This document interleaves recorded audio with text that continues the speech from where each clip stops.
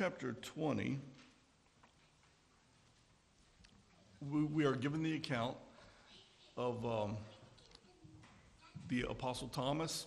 At this point, he's a disciple, and Jesus has been crucified, dead, buried, and at this point, he has been risen from the dead. Some of the others have seen him and met with him. Thomas has not yet. And they described to Thomas what has gone on, and Thomas said, except I see him for myself and put my fingers in his hands, and my hand in his side, I will not believe. Well, so we pick that up in, 20, verses 24 through 31, Gospel of John, chapter 20, verse 24 through 31. One of the 12 disciples, Thomas, nicknamed the Twin, was not with the others when Jesus came. They told him, "We have seen the Lord." But he replied, "I won't believe it unless I see the nail wounds in his hands and put my fingers into them and place my hand into the wound in his side." Fast forward a week. 8 days later, the disciples were together again, and this time Thomas was with them. The doors were locked, but suddenly, as before, Jesus was standing among them. "Peace be with you," he said. Then he said to Thomas, "Put your finger here and look at my hands. Put your hand into the wound in my side. Don't be faithless any longer. Believe." Then Thomas responded, "My Lord and my God," Thomas exclaimed. Then Jesus told him, "You believe because you have seen me. Blessed are those who believe without seeing me." The disciples saw Jesus do many other miraculous signs in addition to the ones recorded in this book. But these are written so that you may continue to believe that Jesus is the Messiah, the Son of God, and that by believing in him, you will have life by the power of his name. Okay, now let's turn over. Now, what's interesting about this account? Thomas said, "Except I see and put my finger to the nail prints in his hands and my hand into his side." And then Jesus said, when he appeared, "Thomas, put your finger here that you may believe, and your hand." There's no account that Thomas did that. Upon seeing the Lord, immediately he believed and said, "My Lord and my God." So I refer to him as Thomas the Believer. Thomas the Believer went on to be one of the most prolific evangelists of the Lord Jesus Christ, traveling all the way to a region in southern India, proclaiming the gospel of Jesus Christ and establishing a church there. 2 Corinthians chapter 3, verses 1 through 3. Now remember, seeing is believing. And this is kind of an oxymoron. How many of you have personally seen the Lord Jesus Christ so that you could put your... And yet you believe in him as your Lord and Savior? I mean, that happened to me. I believe in Jesus Christ as my Lord and Savior. I have never encountered him personally face to face, like I would speak with you here. But I believe in him as my Lord and Savior, and most all of you do too. Seeing is believing, and yet not seeing is kind of believing on steroids. But I say that the oxymoron involved here is that you have seen someone in your life. And in seeing that person, you have seen Jesus Christ. Whether it's a parent, aunt, uncle, grandparent, friend at work,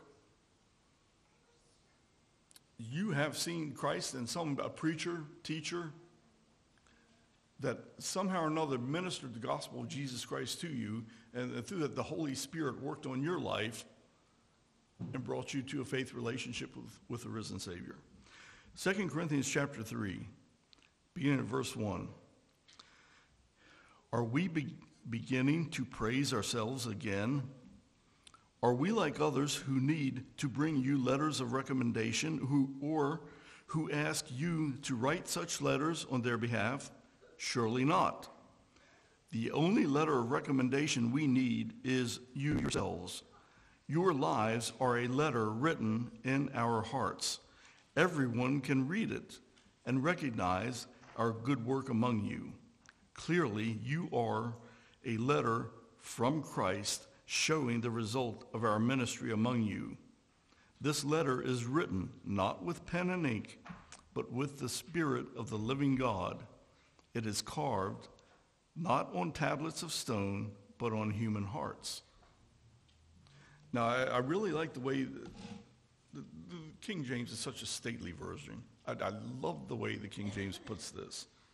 You are our epistle, known and read of all men. So, just as someone else was the image of Christ to you, to spark that faith relationship, what are people seeing in you? What kind of image are you portraying of Jesus Christ to others? And that's where the song comes in. You know, be careful, little eyes, what you see. Be careful, little ears, what you hear. Be careful, little hands, what you do. Be careful, little feet, where you go. Why? Why be careful? Because as a believer in Jesus Christ, I am the image of Christ to someone else who is looking on. I've told you stories about this before, about my friend named Mike and other coworkers.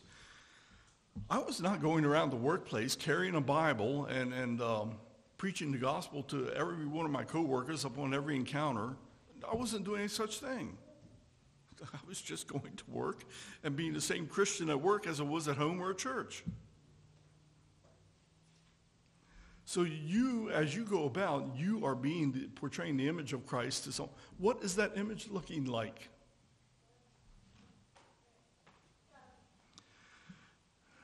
Let the life you live be an evidence of the transforming power of God, that others may look on and through you see the living Christ. Then in their lives may seeing become believing. Now, I have a minute or two here, and we're going to close and go to our Sunday school classes. This book here, Valley of Vision, love it. Man, it really speaks to me, different things. It is a book of Puritan prayers, basically. And one of them, Mercy, I read a number of months ago. I came across this one, and it just really spoke to me. Almighty God, as I cross the threshold of this day, I commit myself, soul, body, affairs, friends, to thy care. Watch over, keep, guide, direct, sanctify, bless me, incline my heart to thy ways, mold me wholly into the image of Jesus as a potter forms clay. May my lips be a well-tuned harp to sound thy praise. Let those around me see me living by the Spirit, trampling the world underfoot, unconformed to lying vanities, transformed by a renewed mind, clad in the entire armor of God, shining as a never-dimmed light, showing holiness in all my doings. Let no evil this day soil my thoughts, words, hands. May I travel miry paths with a life pure from spot or stain. In needful transactions, let my affection be in heaven, and my love soar upward in flames of fire. My gaze fixed on unseen things, my eyes open to the emptiness, fragility, mockery of earth and its vanities. May I view all things in the mirror of eternity, waiting for the coming of my Lord, listening for the last trumpet call, hastening unto the new heaven and new earth. Order this day all my communications according to thy wisdom, and to the gain of mutual good. Forbid that I should not be profited or made profitable. May I speak each word as if my last, walk each step as if my final one. If my life should end today, let this be my best day. So, be careful, little hands, where you go. Be careful, little eyes, where you see. Be careful, little hands, what you do. Be careful, little feet, where you go. Why? The Father up above is looking down on us with love, and we are portraying the image of Christ to someone else. Man, let that be a wonderful, blessed image that will draw them to the risen Savior. Let's pray.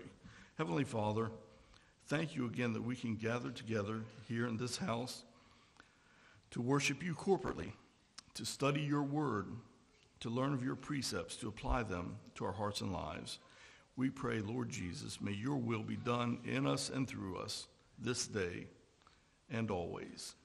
We ask this in the name of our Lord, our risen Savior, Jesus Christ, the King of Kings, the Lord of glory. Amen.